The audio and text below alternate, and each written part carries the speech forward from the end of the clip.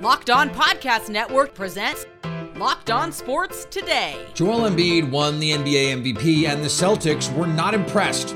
They stomped the Sixers to even the series at 1 game apiece. Also, how good is this Nuggets team, and why the Bengals look vulnerable in the AFC North? I'm Peter Bukowski, starting your day with the can't-miss stories and biggest debates in sports. You're Locked On Sports Today. Searching all major sports. Found. Let's start with the biggest story. Joel Embiid returned to the Eastern Conference semifinals against the Boston Celtics for the first time since being named NBA MVP, and the Celtics greeted him with an absolute smackdown, a 121-87 win. Joining me now from Boston in the arena after the game, John Corrales from Locked On Celtics. And John, this was a dominant performance from start to finish for Boston. What changed? A couple of things. I think first they played a little bit of defense, which is nice. It's the first time we've seen them play some defense. I think we saw Jaylen Brown pick up right away on James Harden, and Jaylen Brown was praised heavily after the game for accepting that defensive challenge, getting up on Harden, being a little bit more physical, showing a little bit of more length in front of Harden. So, he didn't get to his shots comfortably like he did in game one. He was walking into shots. I mean, it wasn't even defense in game one. The other thing that happened is Joel Embiid played, which, first of all, weirdly for Boston, that helps them because that lets Al Horford play a more comfortable role on defense. Yeah, he can play the perimeter and all of that, but in the playoffs, he's struggled on the perimeter. But against Joel Embiid, I'm not saying he's a lockdown one-on-one defender, but he has a unique ability to guard Embiid better than most guys. And the help can be a little bit different when Horford is guarding Embiid. So that kind of snapped to me a little bit more of the Celtics rotations into place. It allowed guys to play just more comfortable roles. And it didn't hurt that Embiid was clearly limited, clearly not his normal self, clearly not 100%. So letting the Celtics play a more comfortable style and not even having a 100% Embiid that can dominate and make the Celtics still pay with his MVP level play helped a lot. You heard it here first. John Corrales say Al Horford is the Joel Embiid stopper. We'll make a graphic. We'll write it in. No. Stylize it, send it to Clutch Points, book it. This was a game, though, John, that was pretty close at halftime. This was only an 8-point game for the Celtics at halftime. It was a 35-16 third quarter that blew this game open when Boston shot the cover off the ball from 3. Oh, man. Was it just a matter of making shots, or was there something more at play here? I think it was playing the right way, getting the stops, and getting the right kinds of three-pointers. And for all of his comments after losses, we don't shoot enough three-pointers. Joe Mazzulla actually had, I think, something that Celtics fans can latch onto where he said, it's the types of threes. It's not just to come down and jack them up for the sake of taking them. And I think a lot of Celtics fans might have been waiting for that clarification all year long, because a lot of times the Celtics just come down and jack them for the sake of taking them, it seems like. These three-pointers came off of some good ball movement. They came in transition. They were open. They were in rhythm. And the Celtics are a good three-point shooting team. They weren't hitting them early. This game was a kind of almost like the opposite of game one, where everybody was hitting everything early and then tailed off. The Celtics weren't hitting them early, but they stuck with their defense. They stuck with their principles. And then, I don't know, the cover came off the rim. It's funny how once one guy starts to hit, then everybody starts to hit. And it started with their bench, because it was Derek White. It was Malcolm Brogdon. I got to say, man, when Jason Tatum scores 7 points and Al Horford is 1 of 8 from 3, and you win by 30, that's a big-time performance from the bench. Stay up to date all year on the Boston Celtics by subscribing to Locked On Sports Today and Locked On Celtics on your favorite podcast app and on YouTube. Thanks for making Locked On Sports today your first listen. Coming up, the Nuggets have rolled to an early 2-0 lead on the Suns and have people thinking they can keep this going all the way to an NBA title. Before we get to that, Ryan Tannehill has deja vu. Looking for a delicious snack but don't want all the sugar and the calories that normally come with a snack that is delicious? Then you need the best tasting protein bar ever, and Built makes it. I have them literally almost every day. I had one today. I had the cookies and cream puff, and it was glorious. I enjoyed it very much. Thank you for asking. And you can enjoy them too, and you should, because this is fuel for your body that tastes like a candy bar. 130 calories, 4 grams of sugar, 17 grams of protein. And now you don't have to go to Built.com and wait for your box if you don't want to. I still do often do that to get the specialty flavors and the exclusive drops and all the cool things that Built does. But if you're out and about, if it's easier for you, go to Walmart, go to Sam's Club, and get a box today. Now, here's what you need to be locked on today. The Titans drafted Malik Willis last year and Will Levis this year. And I'm guessing it wasn't because they thought Ryan Tannehill could throw to them. The Titans could use some receivers. Tennessee is giving a lot of signals to Tannehill that the job of starting quarterback for the Tennessee Titans has a shelf life for him. When he was asked about this, Tannehill didn't miss a beat. Yeah, we've been down this road before, so it's definitely a little bit of deja vu. But like I said, Mike and Rand make those decisions. My job is to go out and try to win the football game. On the diamond, the Angels made a late comeback to add to early season sorrow for the St. Louis Cardinals. The Angels went down to the farm, and not the minor league farm. They went to Jake Lamb and the GOAT, Mike Trout, to win this game in the top of the ninth, thanks to Jake Lamb's tie game home run, Mike Trout's go-ahead home run. And man, Shohei Ohtani struck out 13 on the mound. What's going on, everybody? It's John Frisch, one half of Locked On Angels. Shohei K'd 13, as I mentioned before. He went 5 innings pitched. He gave up 4 runs. 2 of those were home runs, and it looked a little dicey until the end of the game.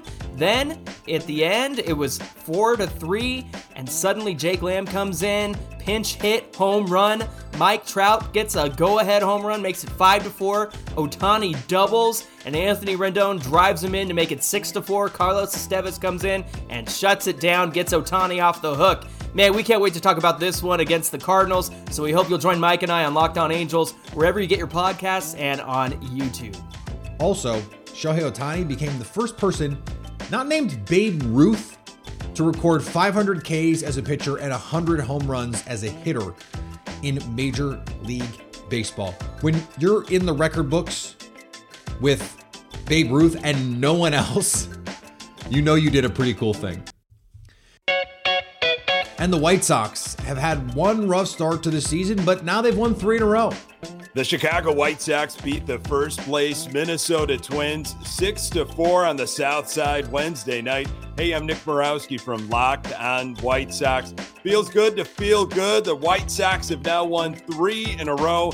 They've locked up their first series win of the entire season. They go for the sweep on Thursday afternoon with Lucas Giolito on the hill. Who knew that getting rid of Jake Diekman and bringing up Billy Hamilton would be the change that this team needed? Sox are now 10-21 on the season. For more, check out the Locked On White Sox podcast. Here is another story you need to know. While the Lakers and Warriors have been getting all the attention, the Denver Nuggets have just quietly taken a 2-0 series lead over the Phoenix Suns in their Western Conference semifinal matchup that now heads to Phoenix. Joining me now from Locked On Nuggets, Matt Moore. And Matt, we can talk about Nikola Jokic and his greatness, and we will. But I want to start with the defense that Denver has played in this postseason, holding the Suns under 107 twice. In fact, under 90 in the second game. Understanding injuries played a role there. What have you seen defensively from Denver in this series so far? A lot more intensity, a lot, honestly, sharper execution than Phoenix. schemed very well. They know what they're doing in personnel. One of Denver's strength is that their coaching staff is extremely detail focused. Paul Millsap once told me it is the most detail-oriented team he'd ever been around from a coaching staff perspective. Wow. And what that translates to is guys staying home on shooters that they need to stay home on, helping off of shooters they don't need to. Josh Okogie, Torrey Craig, Cameron Payne, anyone not named Devin Booker, Kevin Durant, essentially. And so those rotations, their weak side rotations, when they blitz at the level of the screen, have been very good. Their drop coverage has been sharp in terms of how much space to give. It's all been very much on point. A lot of the talking points on the podcast before the series started were about how are the Nuggets going to defend the Suns? How are they going to stop them? And I don't think there was probably enough attention paid to how is the Suns team that's not very well connected, doesn't have a lot of experience, and doesn't honestly have a lot of defensive personnel going to slow down one of the best offenses in the NBA. And that was the big question in game 2. Could they make those adjustments? Nikola Jokic goes out 39 and 16, only had 5 assists to go along with those numbers. How, if you're in that Denver coaching room, Phoenix, they have, as you mentioned, Kevin Durant, Devin Booker, how can they adjust? What is the counter, if there is one, for Phoenix as this series shifts to their home court? So we saw it in game 2, right? A lot more ball pressure applied to Jamal Murray, trying to guard him for 90 feet, trying to really wear him down to make sure that he's not able to get comfortable. Murray played terribly in that game after a fantastic game 1, but a lot of this 15, 0 of 9 for 3 for Murray. And then a lot of this turns into, okay, so like, how do you do this? How do you shut down the movement? You stay home on Nikola Jokic and don't bring help. Well, then he goes for 39. But I will say this, like, you take that efficiency for the Nuggets. Like, you take that if you're Phoenix and go, okay, it's tough. If we had made some shots, maybe we could have won this game, because the overall efficiency, they got to keep the Nuggets out of when they are hitting you in waves. When it's Jokic scores, and then Murray scores, and then Gordon scores, and then MPJ scores, and then Murray scores twice, and then Jokic scores twice. You got to get out of that. And then the KCP threes. We saw this in the fourth quarter where the Suns did such a good job all game long. And then the fourth quarter, the Nuggets got to their 2-man game, and that opened up KCP for 3. I think we'll probably, with Chris Paul out, obviously a huge injury for Phoenix, probably going to have to see Cam Payne or Landry Shamet. Neither of those are very good options. It makes their defense overall worse. I do wonder if we'll see Phoenix kind of shift to more of an offensive approach. I think Phoenix probably has to recognize you're not going to win this series with defense. That's not going to happen. Your best bet was game 2 and you didn't win. So now it's going to have to be like they have to flood with shooters. And so I'm expecting a lot more Damian Lee. I'm expecting maybe Terrence Ross or TJ Warren. But they're going to have to get a lot more offensive personnel out there to maximize space, maybe go small with Kevin Durant at 5, just to try and turn this into an offensive series. They've tried playing a balanced approach, which has been the identity of Phoenix over the last 3 seasons under Monty Williams. It's not working. They're going to have to really tilt the series offensively if they're going to get back into it. Part of the DeAndre Ayton narrative, understanding, look, he's got some limitations offensively, and Chris Paul is still going to yell at him 3 or 4 times a game, but he was billed as someone who, in these moments, could at least stand up and make Nikola Jokic work. That hasn't really been the case so far in this series, but part of that is there just aren't that many other options around Phoenix defensively. How have you seen that matchup play out so far? I'll actually disagree. I think he's made him work. I just don't think it matters. I think he's battled him. Last game, he worked really hard to make sure that he was first down the floor on both trips. Make Jokic run in transition, and then on the other end, make sure he doesn't get deep steals to contest, and make sure that you are not letting him get ahead of the defense. And Ayton battled, and he had good positioning, and he had good footworks, and he did give good contest on shots. And Jokic's efficiency wasn't otherworldly. It just doesn't really matter. Like, at this point, Ayton had a lot of success 2 years ago, but one thing that Amars and I and Locked On Nuggets have talked about a lot is after you have some success against Jokic 1 or 2 times, he figures you out, and he's figured out Ayton. Stay up to date all year on the Denver Nuggets by subscribing to Locked On Sports Today and Locked On Nuggets on your favorite podcast app and on YouTube. Coming up, the Bengals are vulnerable in the AFC North. For 2 years in a row, the Cincinnati Bengals have made a trip to the AFC Championship game.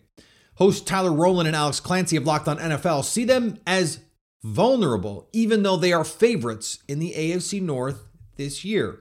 What I do know is it shouldn't be in Sharpie Cincinnati. That's all I know. That's kind of a cop-out answer. What about Cleveland? Right. They had a top 5 quarterback who played terribly last year, but before he had what he did off the field, the atrocities that he can now play football a full season for, they've got Nick Chubb. They've got a great offensive line. They've got Myles Garrett. They've got good corners. Like their game translates in any weather. Like I talk about how important that is, especially down the stretch to win games. In that division too. Give me Amari Cooper and Deshaun Watson for a full year. Amari Cooper's 29. Amari Cooper's still incredibly capable. Yep. Just great.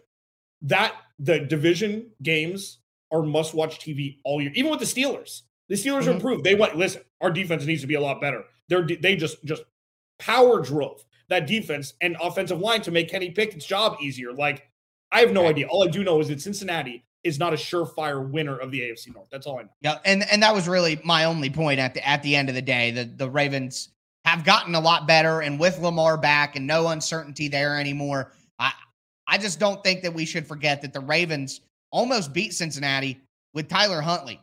So I think that a fully stocked Ravens team could definitely give the Bengals some worry. Vulnerable, yes. Still favorites, also yes. And our friends at FanDuel agree. Right now, the Bengals plus 125 to win the AFC North. The Ravens plus 240. The Browns plus 350. And the Steelers plus 650. So you have a little cluster at the top and the Steelers clearly a tier below that other group. And I have to be honest, I like the Ravens at plus 240. I even like the Steelers at plus 650 just because George Pickens could turn into a monster. And the Steelers, by all accounts, had one of the best drafts in football. Mike Tomlin, one of the best head coaches. But I do think we are underestimating how close this gap has now narrowed. The Browns had the Deshaun Watson specter hanging over their season last year, and for good reason. That is a heinous situation that has gone on there. The Ravens, all they've done is gone about their business in the offseason. They've added Odell Beckham Jr. They added Zay Flowers in the draft. They are putting together a really quality roster, a team that fought for a playoff spot last year when Lamar Jackson missed a significant amount of time. The Bengals are one of the true contenders in the AFC, but the gap between them and everyone else in their division is shrinking, and we may not be that far from wondering when Joe Burrow has to get the Jalen Hurts contract and then some, and Jamar Chase has to get his top of market contract. We're not that far away from wondering if the Bengals missed their window. And finally, a little live golf drama for your Thursday. Lee Westwood, Ian Poulter, and Sergio Garcia were among 4 players with Saudi-backed Live Golf who resigned from the European Tour instead of facing fines of £100,000, which is $125,000, for playing live events without permission. They were among those who played the inaugural Live Golf event outside London last June and violated the conflicting tournament regulation policy. The decision stems from last month's ruling by Sports Resolution that a number of players committed serious breaches of the European Tour's code of behavior by playing in live golf events last year. It also comes on the heels of some mixed performances at Augusta this year by live golfers. This story, it's not going away. It's not going away, and in some ways just keeps getting juicier. Thanks for making Locked On Sports today your first listen. Now go find your favorite team's Locked On podcast and make them your second listen. Coming up tomorrow, who will win the NBA championship? So at least until tomorrow, stay locked on sports today.